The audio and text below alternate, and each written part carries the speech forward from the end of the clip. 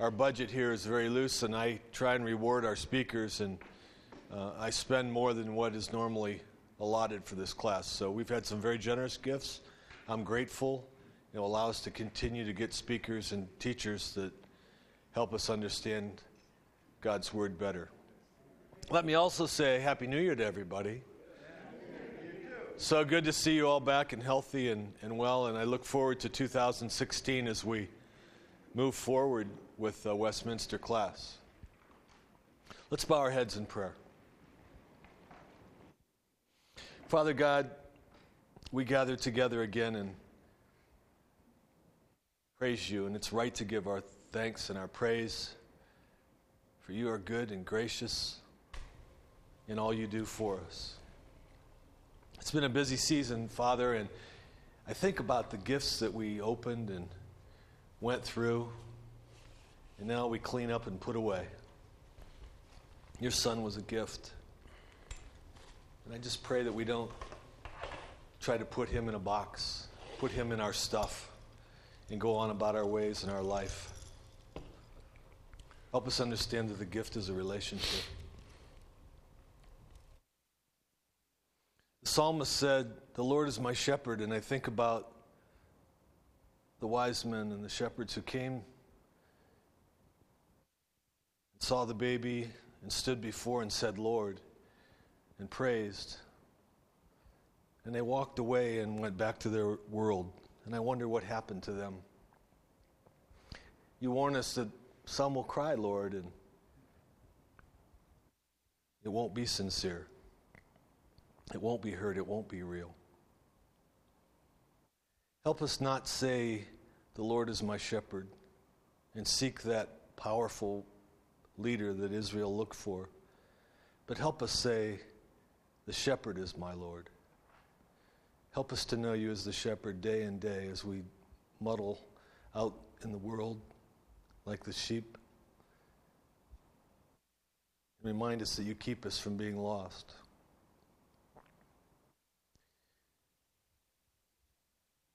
We are your children. We are your sons and daughters. Adoption. But not an adoption from a parent that isn't known. Adoption by a Father that we can know. And that's why we're here today. To know you better. To know who it is that adopts us. For the purpose of redemption. That we might sing, "I am redeemed." The true meaning of Christmas. Redemption. Through a Father, through a gift, who is our shepherd. We ask your blessing today to John as he teaches, and this we ask in Jesus' name. Amen. Good morning, everybody. Come on in, you're not late. So I'm not going to say the thing that you think I'm going to say, which is what? That's right. You've heard that enough. I know everybody from Ohio and Michigan are simultaneously happy today for the first time in many years. So we've brought unity to the church through sports. And okay, good morning, my friends. This is our topic for today. I wonder, does everyone have one of these handouts? This kind of shows us is this the only one that's left? Okay. Well, this kind of shows us the flow, and I wanted to start this morning when we start talking about God. This is a course on the nature and essence of God, and we've already studied God is spirit and God is agape. And today we're going to be going to 1 John chapter 1, and we're going to study God is light. These are declarative statements that are made in the scriptures that are telling us something about the person or the being or the entity that is God. God is these things, and today God is light. You can see the Greek word on the board that comes from that, phos. Can you hear an English word in that? What? Phosphate. Phosphorus. Boom. Light, right? So that's where Fireworks, yeah. So when the Bible says God is light, obviously it's using a metaphor, and we're going to drill into that by looking at 1 John 1, 5 through 2. We're going to make observations on this text. And I want you to help me today. I'm going to ask you to actually look at the Bible and actually speak. Now, this class usually does pretty good at that, so I'm counting on you today to help me, and we're going to go through the text together, but you do need a Bible. Then we have a great illustration, I think, to help us understand the tension that exists both in our minds, I don't think inside of God, because God doesn't have any tension, but when we look at God, a God who is absolutely love and holiness simultaneously, it does create some theological tensions. Judge Haas, you brought this up a couple of weeks ago when we were trying to reconcile God's nature, and so today we really want to look at that. We want to drill into it and get to the core of it. And then I want to end by talking about present-day light. What is the New Testament? What's the essence of the New Testament in terms of how we would experience God as light in this present day, this present time, and specifically how the world is going to experience God as light through those who know God. So let's get started. But actually, I want to ask you about the review first, and then we'll get started. Does anyone have any questions or comments that they would like to make about what we've studied so far? Things that are lingering, things that you want to talk about? God is spirit. God is love. Any questions, comments, things that you've been thinking about?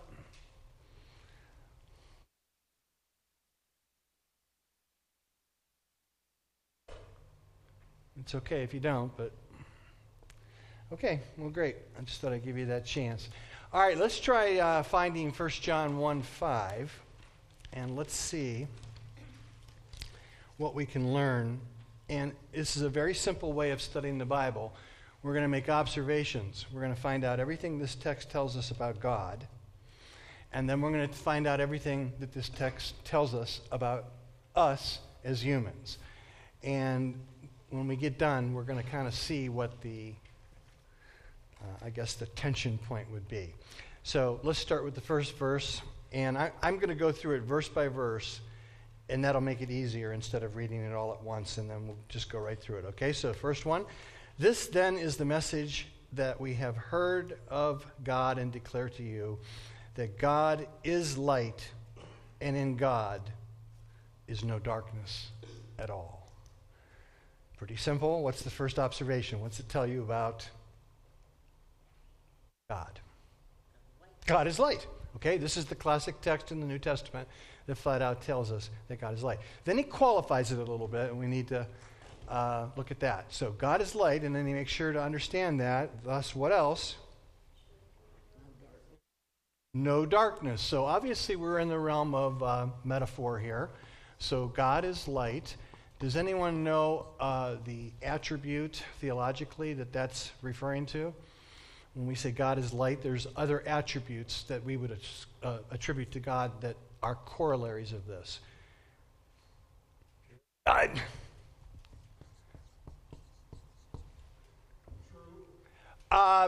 Yes.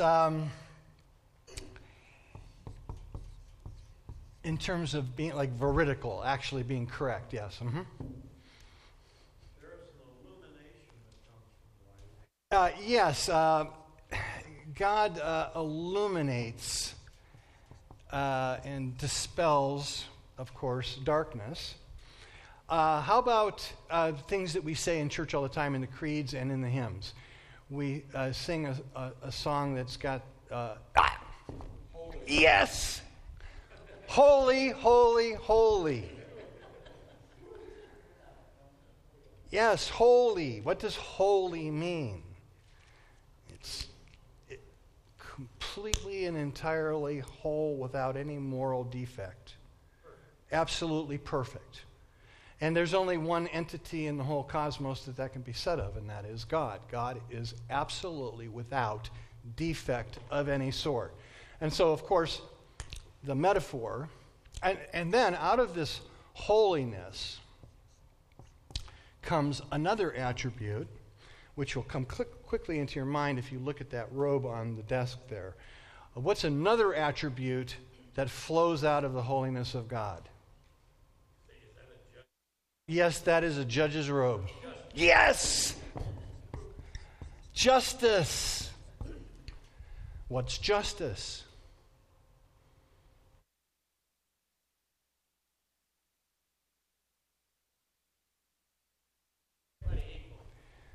Okay, there's some form of fairness and equality attached to justice. No bias. Justice. Ah, you jumped.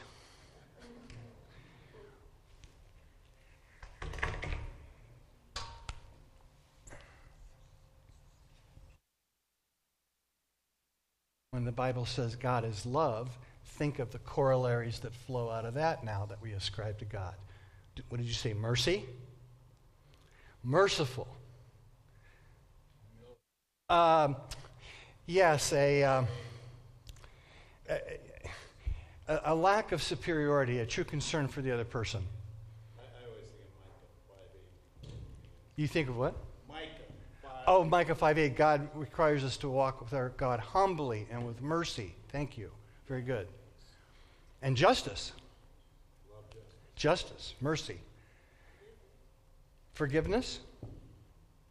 Forgiveness would come out of this. What else? Goodness, doing good for a person. How about pity? Pity is a much neglected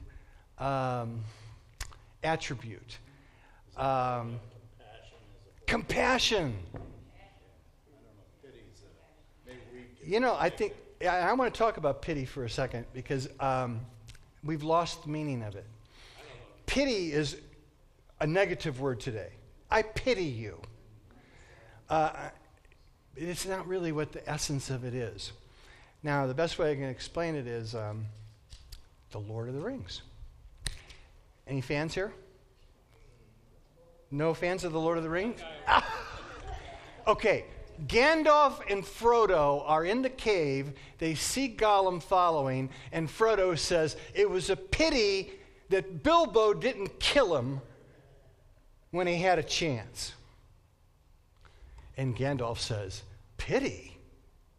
Why, it was pity that stayed his hand. Many live that do not deserve to live, and many die that deserve to live. Can you give them life? If you can't give them life, then don't be so hasty to take it away. That's a rough paraphrase of Gandalf. Get the movie and you'll see it in its full passion.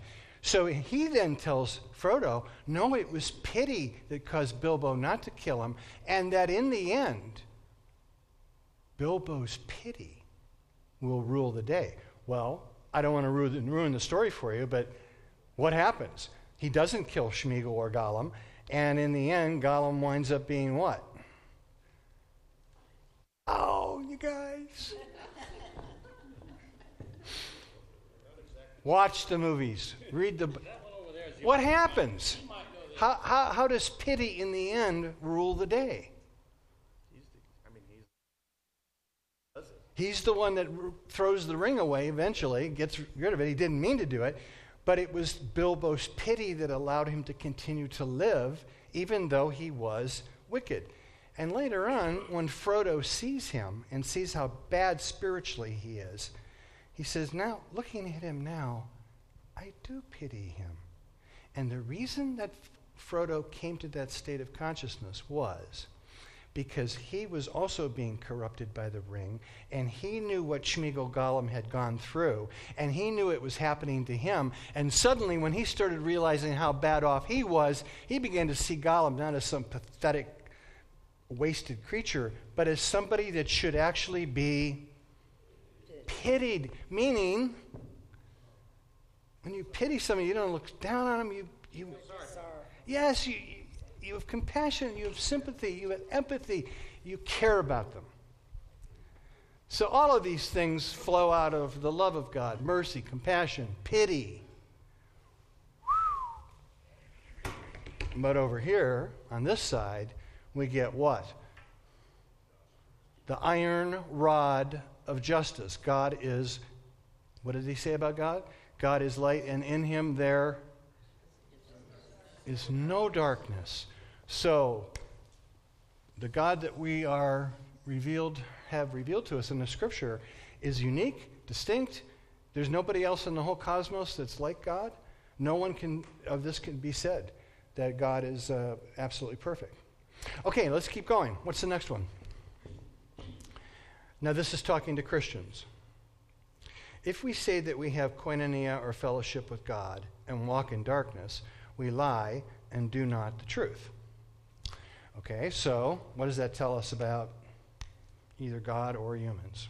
Us. Humans have a tendency to be double-minded.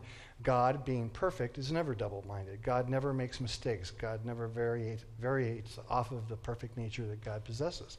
But humans, being what we are, we do. So he says that a human can do what? Can say, I walk with God, I have fellowship with God, I have a relationship with God, but they can actually walk in the darkness, meaning they wouldn't be living compatibly or in harmony with the nature of God. And when that happens, when a human finds themselves in that condition, then he says, what? If you're saying that you're walking with God and you're not, then it's obvious. What? You're lying. Now, just remember, the tension of the thing comes from when the magnitude of the nature of God begins to dawn on us. Okay, so this passage is applicable to all of us in many ways. Next verse, more positive. But if we walk in the light, as he is in the light, we have fellowship with one another, and the blood of Jesus Christ, his Son, cleanses us from all sin. What can you learn about God, and what can you learn about humans? God is forgiving. Okay, God is forgiving. Does he tell us what God does to forgive us?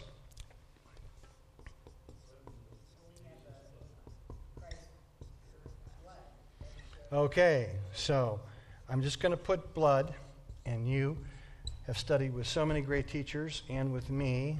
Not that I'm a great teacher, but I mean, you've had this many explained to you many times. Blood equals what?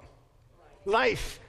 So it is the life of Jesus that cleanses us, his actual presence and his work on the cross that cleanses us from sin. So he says that a human being can walk in darkness by denying their sin, saying, I don't have any sin. But he then says, well, if we walk in the light, we have a relationship with God. So to have a relationship with God that's full the way God wants it to be, it's obvious. What's the conclusion just from these verses? A human must do what?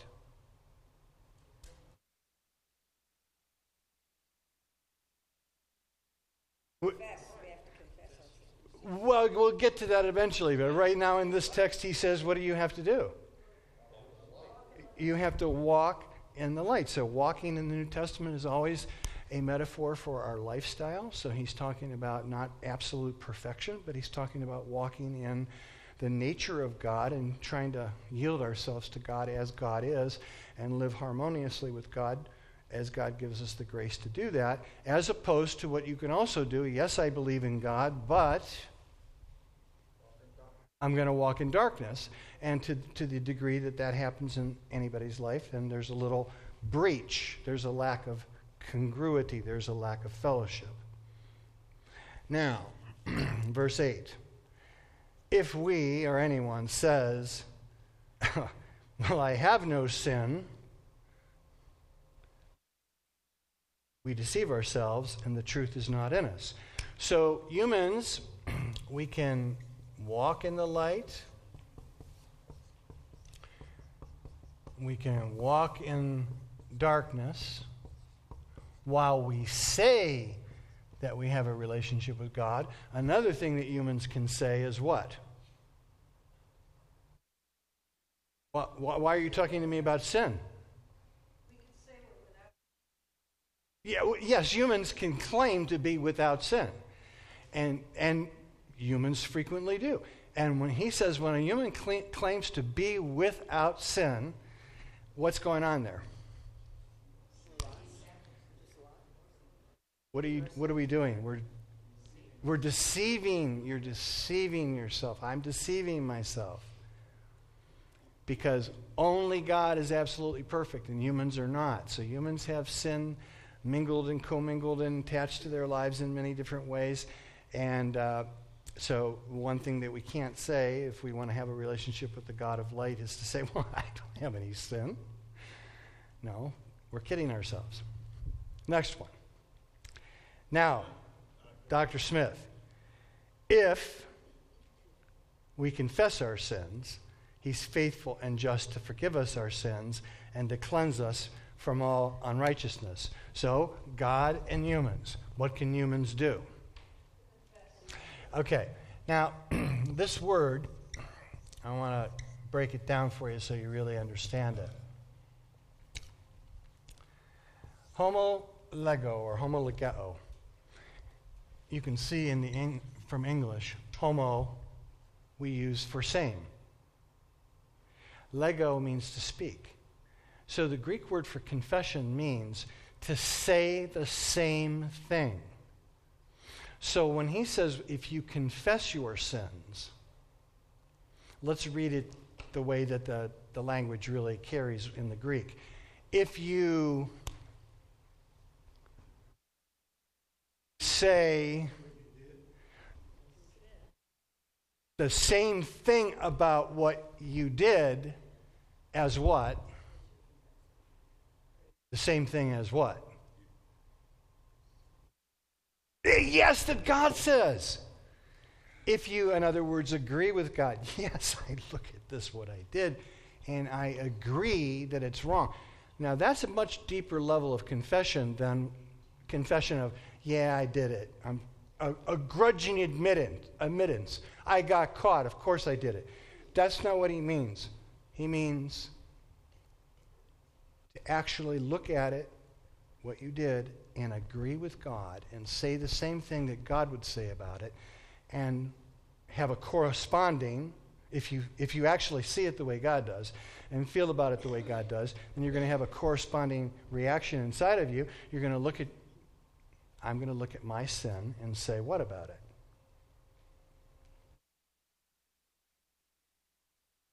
I need to be forgiven. I need this to be cleansed. So, if we say the same thing about the sins that are manifest in our lives, what does he say God does? He forgives us and he purifies us. In other words, he removes that from our lives. So presumably then, once the offending sin is removed, covered, cleansed, then this thing can happen that John keeps talking about. What can happen? Once we agree with God about our sins, something can happen. We're forgiven, but there's something else. We can, it is actually the confession of our sins that is walking in the light. Did you see the corollary? Verse 7, if we walk in the light. What is walking in the light? Walking in the light is as your sins get revealed to you, you say what? I'm sorry. Yes, I'm sorry. Mea culpa. But you look at them and you say, yes, that's not compatible with God. So I need to confess and agree and say to God the same thing that God says about that. And when I do, God cleanses me. And then, at that point, then I'm now doing what? Walking in the light. And if we walk in the light, John says, what is true? Verse 7, we have fellowship, koinonia, something in common, both with God and with each other as we walk together in the light. Okay, let's keep going. Next one.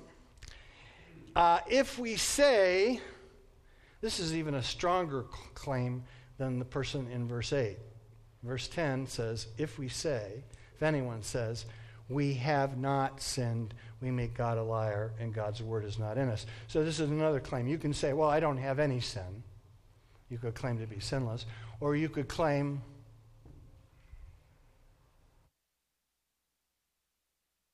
what's this claim in verse 10? I have not sinned. I've never sinned. And when you say that, John says the implication of your position is what? You're in effect calling God a liar because God's light, God's nature has been revealed to us. God's holiness has been revealed to us, and it's quite clear as we look at our lives in light of God's holiness that we have sinned. To deny that, to say I've never sinned, is to actually throw the entire revelation in the trash can and say, and by the way, is this happening in our world? Is this happening in our country? The notion of the holiness of God is rapidly, I think, being dismissed. So, human beings have all of these different responses that we have to darkness, and we can deny it, we can confess it, we can say we've never done it. God is pictured as the God of light who has to do something about our sin. Why? Why does God have to? Because he can't be in the presence of darkness. He is a perfect being, and he can't stand. We have to go all the way to his likeness for him to exist. Yes, to have what the New Testament calls fellowship, congruity, oneness, whatever it is that's blocking that fellowship has to be removed. And of course, the reason that is because of God's nature. God is so absolutely perfect that these offending things get in the way. So God has to do something about that. Now look at verse 1 of chapter 2, and you'll see what God did. My little children, I write these things to you so that you do not sin. That's a nice, that's a great New Year's resolution. Anyone want to take it with me? I know, we should have had this class on the first day. We could have resolved to this year, no sin. Then, all right. This is the heart of a Christian leader and apostle, a spokesperson for Jesus Christ. God's intentionality, heart, desire, and wish for all of us is, my children, I wish that you would not sin. I wish you would just walk in fellowship with God. That's a nice aspiration. Now, being also a human, also illuminated by the Holy Spirit, he adds a little qualifier on there. What's the next part of the verse? However, if anyone, see how sweet and nice he is? However, if you ever happen to sin. Now, he's being nice to us, but he's being truthful. We will sin. That's what he means. Now, there's the notion in the New Testament of being set free from sin, and there's also the notion in the New Testament that you're never actually going to get set free completely from sin until you leave this life. So it's that perpetual tension of God calling us to be like God, holy, and also struggling with the sinfulness that's inside of us. So, my little children, I write these things to you so that you don't sin. However, if anyone does sin, then he gives us the good news. Hold on. We have an advocate. Hear the legal language there? We have it. Is that what your translation reads? We have an advocate with the Father, Jesus Christ the righteous, and he is the propitiation for our sins, the atoning sacrifice for our sins, and not for our sins only, but also for the sins of the whole world. So he's telling the Christian here, look, God's called you to be like God. God's called you to be holy. Here's the things that you don't want to do. You don't want to deny that you've sinned. You don't want to deny that you have no sin. You don't want to walk in darkness. What do you want to do? if you want to have a relationship with God. You want to walk in the light because God is light. However, I need to tell you this little secret. You try to walk in the light, please try, give your life completely to Christ, give everything over, but there's only one entity in being in the whole universe that is perfectly holy, and that is God. You will sin, so then he gives you the solution for when you do sin. What's your solution? Confess, but the ultimate solution, that's a secondary response to what God did for us. Our confession is a secondary response. What did God do for us to deal with this gap between God's holiness and us? He appointed Jesus to be the sacrifice for our sins. And we studied this last week, and I'll just illustrate it again so that when he gave his life as the atoning sacrifice for our sins, God, as it were, dealt with sin. And now then says to us, this one is your living advocate. He can do what for you? What does an advocate do? Has anybody ever needed a lawyer? I had to go to court for, I made a mistake and didn't respond to the voting requirements. I had to register and I had to call in every night. This is like 5 or 6 years ago. Do you have jury duty? And I called in, and I missed one night. Got home too late, missed it. Called first thing in the morning. I said, well, it's too late now. And next thing you know, I got summoned to court. So I called one of my lawyers. I had to go appear before a judge for dereliction of civil duty. And so then I go and get my lawyer. I had called my lawyer because I said, hey, what am I going to do about this? He said, well, I'll come. So what did I do? I stood there in front of the judge, and the lawyer did all of the talking and blah, blah, blah, blah, blah. And then at the end, I got pronounced guilty with consideration, and I think I had to pay a fine. I think so. My advocate did what for me? Not much. Well, I'll tell you, I felt real good about just plunking down some cash and walking out of there because I had no idea what. Okay, yes, sir. What is sin? Who determines? Oh, what a great question. I'm so thankful when you guys ask questions.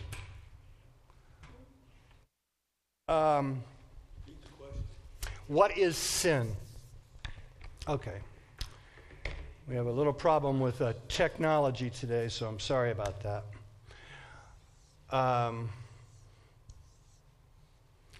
The Greek word is harmatia. It means to miss the mark, to miss the target. By the way, George Patton, the great general, did you know he was a pentathlon athlete in the 1912 Olympics? And he was such a good shooter that he shot through the holes, so that when the judges tallied up how many hits he had, they didn't count the ones that went through each other. And he lost a gold medal because of that. So, no, he went right through the center of the other bullet. Yeah, they thought he missed the whole target. But this Greek word, harmatia, means when you shoot and you miss. That's the word that's used exclusively through the New Testament for sin, harmatia. It means to miss the mark, the standard, the goal, the target. What's the target? God. God is holy. So now, if you really get that, if you really understand that, if you receive that, God is the only entity in the entire cosmos that's absolutely perfect, and we're not, then inevitably humans are going to do what? We're going to miss the mark.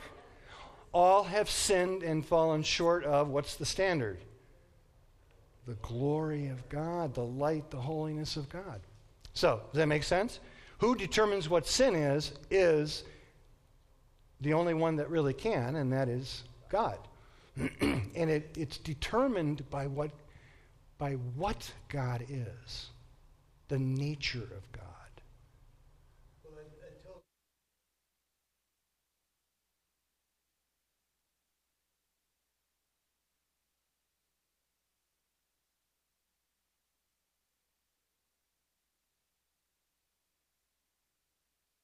How do you say that? Well, you don't need to say it. God will say it for you. It's clearly revealed, all the nature of God. I mean, one of the things about God is light. That means God is just. Therefore, why does the Bible say don't steal? Okay, well, now you go back to the commandments. No. Look, follow my reasoning. God is holy. God is just. Justice is fairness, equality. So why does God say don't steal? Yeah, I know, but you have different. You go over here to this side of the world, and they don't think that's a sin. Well, we have 2 minutes to solve this, so now I want you to find Romans chapter 2, verses 14 through 15. Seriously, I want you all to look it up. And I'm going to answer your question, and then I'll try to get to the heart of it. I understand what you're saying, but we need to understand what God is saying also about how God has revealed God to us. 2:14 and 15. When the Gentiles, the nations, you with me? When the Gentiles, the nations who do not have the law, do instinctively the things of the law, they demonstrate that the law has been written in their hearts, their consciences approving or condemning their actions. That's the core of it. So what has God done for every human in the whole world? God has put the essence of God's holy law in every human heart. On top of that, God has given every human another attribute that's part of human. Conscience. I think my German Shepherd has one too. It's like, she knows when she's doing wrong. I can tell when the way she looks at me with those. Or when I hear something rumbling in the kitchen and I go in there and the trash can has been slightly disturbed. She gives me that furtive, slinky look as she's going out. Okay, all humans have conscience. They're not all perfect. They're not the same. They get conditioned by culture. I'm willing to say all of that. But human beings have within them revelations from God that God uses to speak to them and tell them what?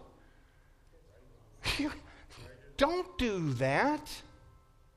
That's not right. And simultaneously, Paul says, is that like a new thing to say we're done? Well, that was an angel. Oh, that was an angel.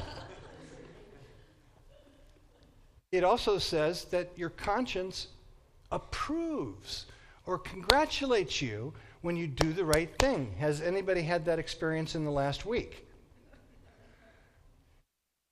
You did something, and inside of you, you had that sense of that was the right thing to do.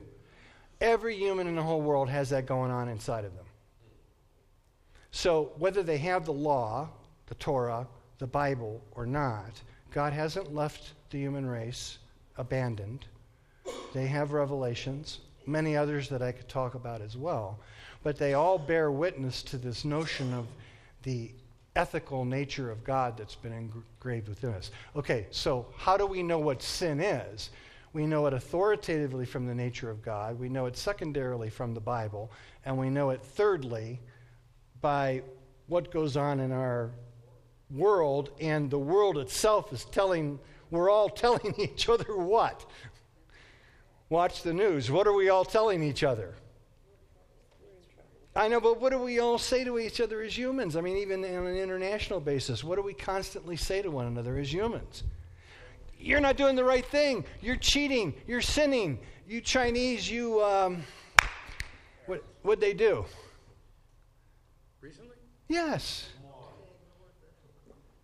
They hacked into our stuff. Everybody said, what? It's wrong. Now that the Western world has filled our part of the world with pollution, we now tell China what? You can't do that. You see how humans do this to one another? We do it all the time. What's that based on? they're not the Chinese and the American leaders aren't reading the Bible. They're not drilling through the Psalms to find some text to send to the Chinese and tell them. They're appealing to what? That sense of right and wrong that appears to exist in every human, even though we don't always listen to it. So does that make sense? Okay. So sin is when we variate from the nature and righteousness of God. Now, Dr. Smith, what? Yeah, the word, you skipped over it in that sentence, expiation. Oh, I said propitiation instead. What does that Sorry. mean? What is it? Expiation, propitiation, it means atonement. It's that word at one-ment. It means when God offers, when God gives us a means, a sacrifice, that covers or takes away the sin and makes us at one with God. So that's what Christ did for us. Now, thank you for asking that, because now I want to illustrate to you, and this is where we have to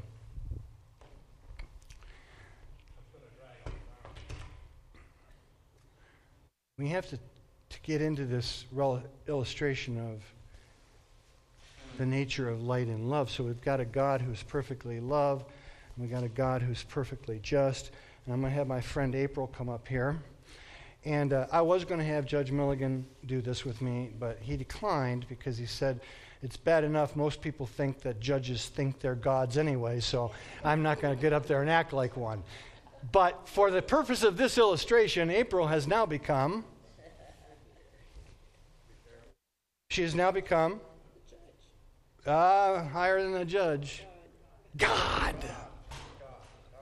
She has become God for the purpose of our illustration. Yes, of course. Actually, Judge Milligan told me to choose a chica to make that point. All right, so you are the God of absolute light and holiness. Won't mess your hair up too bad. Got it? Now, come over here, God, and there is the world. You are a God of absolute holiness and justice. And Judge Milligan, I want you to help, because April, is getting thrown into this role. And when you look at that world as a God of light, what do you see? Sin. And what must you do as a God of holiness and justice about that?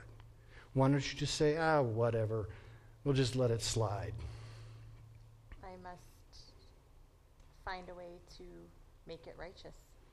You want to find a way to make it righteous. Now, that would be your compassionate part. But as your judge part, as a judge looks at, Judge Haas and Judge Milligan help her. When you look at the case, when you look at the facts, when you look at the evidence, as a judge, what's your duty? Guilty. Guilty. Guilty. A judge can't just say, well, you had a bad day, so we'll let that one go. Or a judge can't do it like the way I play golf, existential golf. If I don't like one shot, I'll hit another one. Make up my own reality. I've shot a lot of subpar rounds that way. But that's not reality. You can't hit a shot and say, well, let's do another one. Pronounce that world guilty, because you have no other choice. Guilty. Now, if God had done that, God is going to do that. But if God had done it and left it there, then what? We would not have survived. So the next time you say, I want justice, be careful, because what? Because if justice was given the way justice would be mediated by a holy, righteous God to a world as we are, we would all be judged guilty, and we would not be able to have fellowship with the God of light. Now I want you to change. Now, God is light, but God is also love. So now I want you to look at the world through the eyes of love of Christ. And now what? Okay, now it's forgiven. Now you're seeing not just their sin, you're seeing what?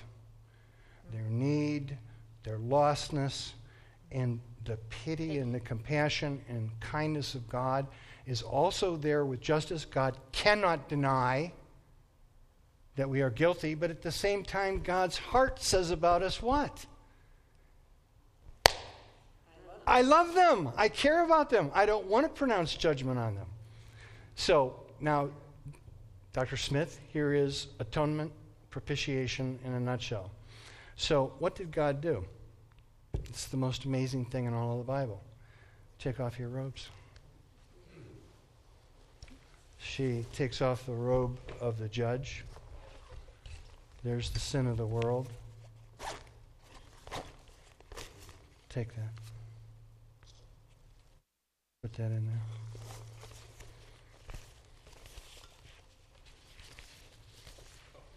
What did she just do? As a righteous judge, she didn't sin. God didn't sin. We sinned. She took our sin, the sin of the whole world, God did, into himself in the person of Jesus Christ.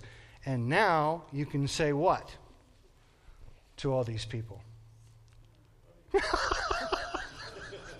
Isn't this? Yes, thank you. Not just forgiven, but reconciled. One. Thank you very much. Didn't mess your hair up too bad. Well. There's Now, the hammer is now in Jesus' hand, right? In the sense of what you're talking about, the final judgment.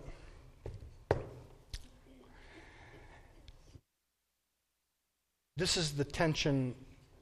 When you explain it this way, if you can really open your heart to it, this is what makes it so sad to talk about final judgment. Because Paul clearly says in 2 Corinthians 5, God has reconciled the world unto himself. What does that mean? He's reconciled the world to himself. There's no barrier between God and the world any longer.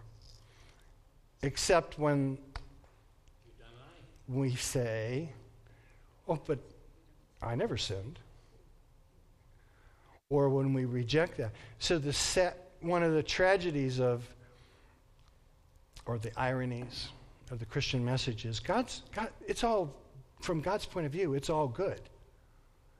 God's already dealt with our sins. The world has been reconciled to God. God solved the problem in God's own way. He died for our own sins. And now he tells the world, you can come home. So the only thing that's going to block the world from coming back to God is not actually our sins. What is it? Just refusing to come and to say, yes, I need the grace of Christ to forgive me for my sins. That's the only thing that blocks people from coming. Now, do you have any more questions before I take 2 more minutes before? Yes, sir. The phrase, and for the sins of the whole.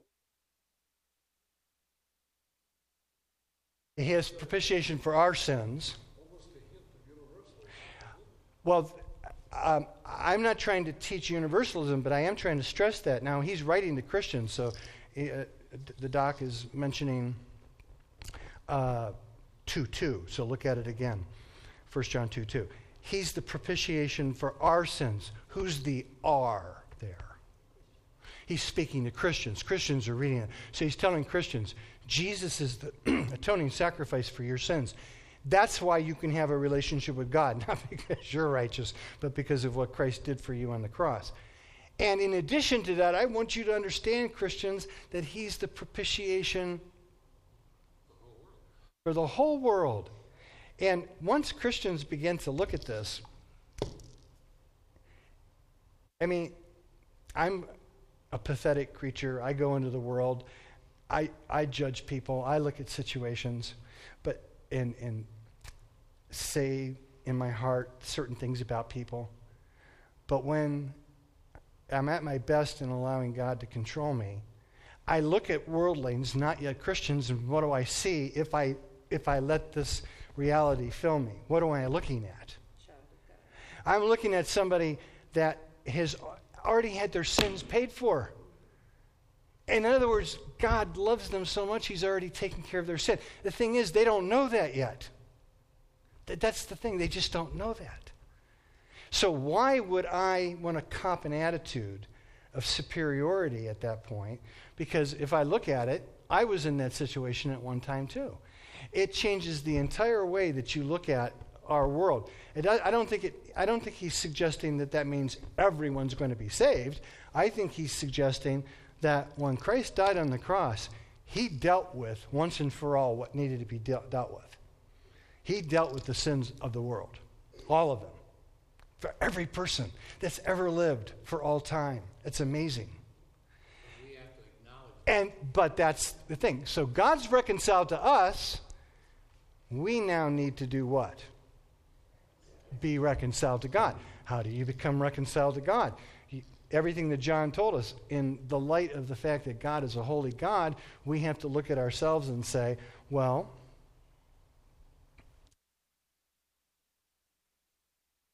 how can I have a relationship with this God? I have failed so much. So God says, okay, I'll take your sin. I'll deal with it in the person of Jesus. I now declare to you that all of your sins are gone. Now come and be reconciled to me. So I want you to see the tension here. Did God stop being just?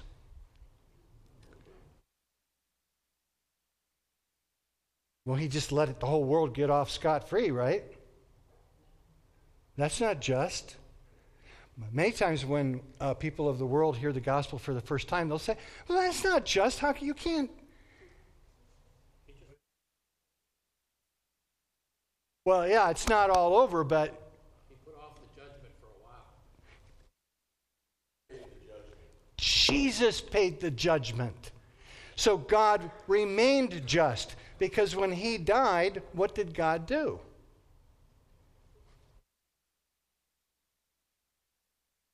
He executed perfect justice on Jesus. In other words, God executed perfect justice on himself. Is that crazy or what? God judged himself for our sins. And in doing so, remains just when God now turns and says to us, because of this, I now can say to you what?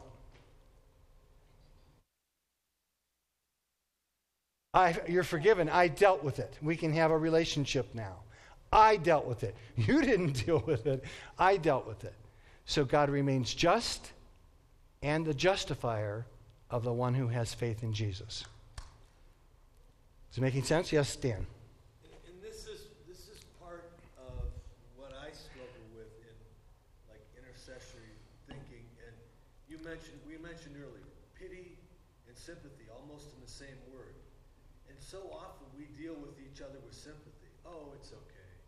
Oh, it's all right. God will still love you. It's okay. And we take sympathy to the point of almost acceptance. And there's a problem with sympathy. I got what you said about pity, but I didn't when you said pity and sympathy. I think they're different. And sympathy oftentimes leaves out the justice and judgment that is required, that is implied maybe in pity. I don't think it's there in sympathy, and I think sympathy gets drug into love as acceptance. Okay, that's great, and this is what we're going to end on, and I thank you so much for asking that. So this represents God as light, the justice of God. This represents God as love. Mercy, compassion, forgiveness, pity, sympathy, the entire, everything that we want. Over here, holiness, justice, righteousness, everything that we want when it's in our favor and what we don't want when we deserve it.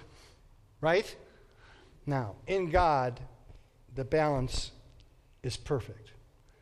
Justice, holiness, love, compassion, perfectly balanced. Now, if this was a scale, Dan, what you just described that we sometimes do is what? Put more weight on which side? Your right hand. And in that way, and if you keep going, you can almost get rid of the notion of the justice of God by virtually not ever talking about it. And all it is God is love, and all, God will never judge you, God will never be mad at you. And we say all these things. So much emphasis on the love of God that we eclipse out the holiness of God. Is it possible for a Christian to do it the other way? Put all the emphasis on the holiness of God, the justice of God, the judgment of God. Is it possible to do that? Fire and brimstone. Fire and brimstone. That's the way it used to be. So the beauty of the whole Christian message is that in God, it's so perfect. God is so perfect. It's God's love and God's holiness are perfectly balanced, and they climax in the person of Jesus and his work on the cross. Then God's light and love gets put into us when Christ comes to live inside of us, and then we start trying to live out what in this crazy world?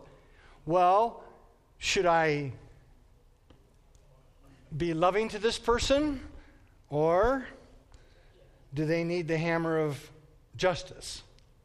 And if you read church history and study the last 2,000 years of the Christian faith, this is it. The struggle perpetually between God is love and God is light, and which one's going to prevail. The Crusaders, the way they resolved it, one of their mantras was, kill them all and let God figure out the righteous from the evil. Right? They're evil. They took over the Holy Land. We're going to go there and give them what? I bring this up because a lot of our problems in the world today are a result of this. Christians going to the Holy Land and killing Muslims. Talk to Muslims and you'll find this out. For them, that's still a reality. Christians went to the Holy Land and said, we're going to give you justice. And every one of us is struggling, right? If you do this and get rid of justice, do this and get rid of love, if it's mixed, if it's not balanced, how are we going to get out of this dilemma? Yes, sir. You say once more how you reconcile yourself with God. So you said God reconciled us. Now we need to, I guess, we need to reconcile ourselves to Him. You just have to come to Christ by faith, and you're already reconciled. God's already reconciled you to God. All you have to do is accept Christ's work on the cross on your behalf. And you're justified. God declares you free from sin. But when we leave this room today, now we've got two new realities about God. God is both love and light, and we have to live in a world that's filled with darkness. And the question is there a formula, a mechanical algorithm that you can carry in your back pocket when you need to make a decision? Does this require justice or love? No. So I leave you with this thought as you think about that, and we'll pick it up next week. Where is Jesus right now? He's here. He's in you. So you have inside of you the very person who already did this. Think about that. You have living inside of you the person who already died on the cross, rose again. Jesus is living inside of you. Jesus is both what? Love and light. And as far as I can see, the only way that we're ever going to have any approximate balance is if we, when we come to Christ initially, we come and say, I got nothing except my sin. And then once you experience God's forgiveness, and it's great. But later on in the Christian life, I think we all learn. You come back to God a second time and you say, what? I still got nothing. The only thing I have is you living inside of me, and now I want you to live through me. I want your love and your light to be balanced in my life. Do it through me. Just like you did when you died on the cross, now do it again in and through me. I think that's the way we can get home. Okay, last comment. What Dan was driving at is something that has bugged me too. And that is, they're often, you've got, like with children, you've got to give tough love. You've got to have some sort of a penalty to make them straighten up. And if you just say, oh, that's too bad, I'm sorry you did that, Joanne. That doesn't work. It doesn't work with me. Well, that's why I said, I wish there was an algorithm that we could put in a computer app, call up the situation, punch, and say, does this require tough love, or does this require sympathetic, compassionate justice at this point? What am I going to do? That's not the way life is. But you have inside of you living who? You have the one who has the balance. And what we now have to learn as Christians is how to allow Jesus and his balanced love and light to be manifested. Yes, Phyllis? I've been thinking of the quality of light reflection. And I see Jesus. Yes. And unfortunately, we ran out of time. I wanted to get to that part, but we didn't. But thanks for bringing that up, because it lets us leave here today. God is light. Where is Jesus? He's in you. And so as his grace is given to us, we walk in the light, and that light, Phyllis, gets shown into the world, even as it did when he was here the first time. Okay, God bless you guys. Have a great day. When am I coming back? Next week, yeah.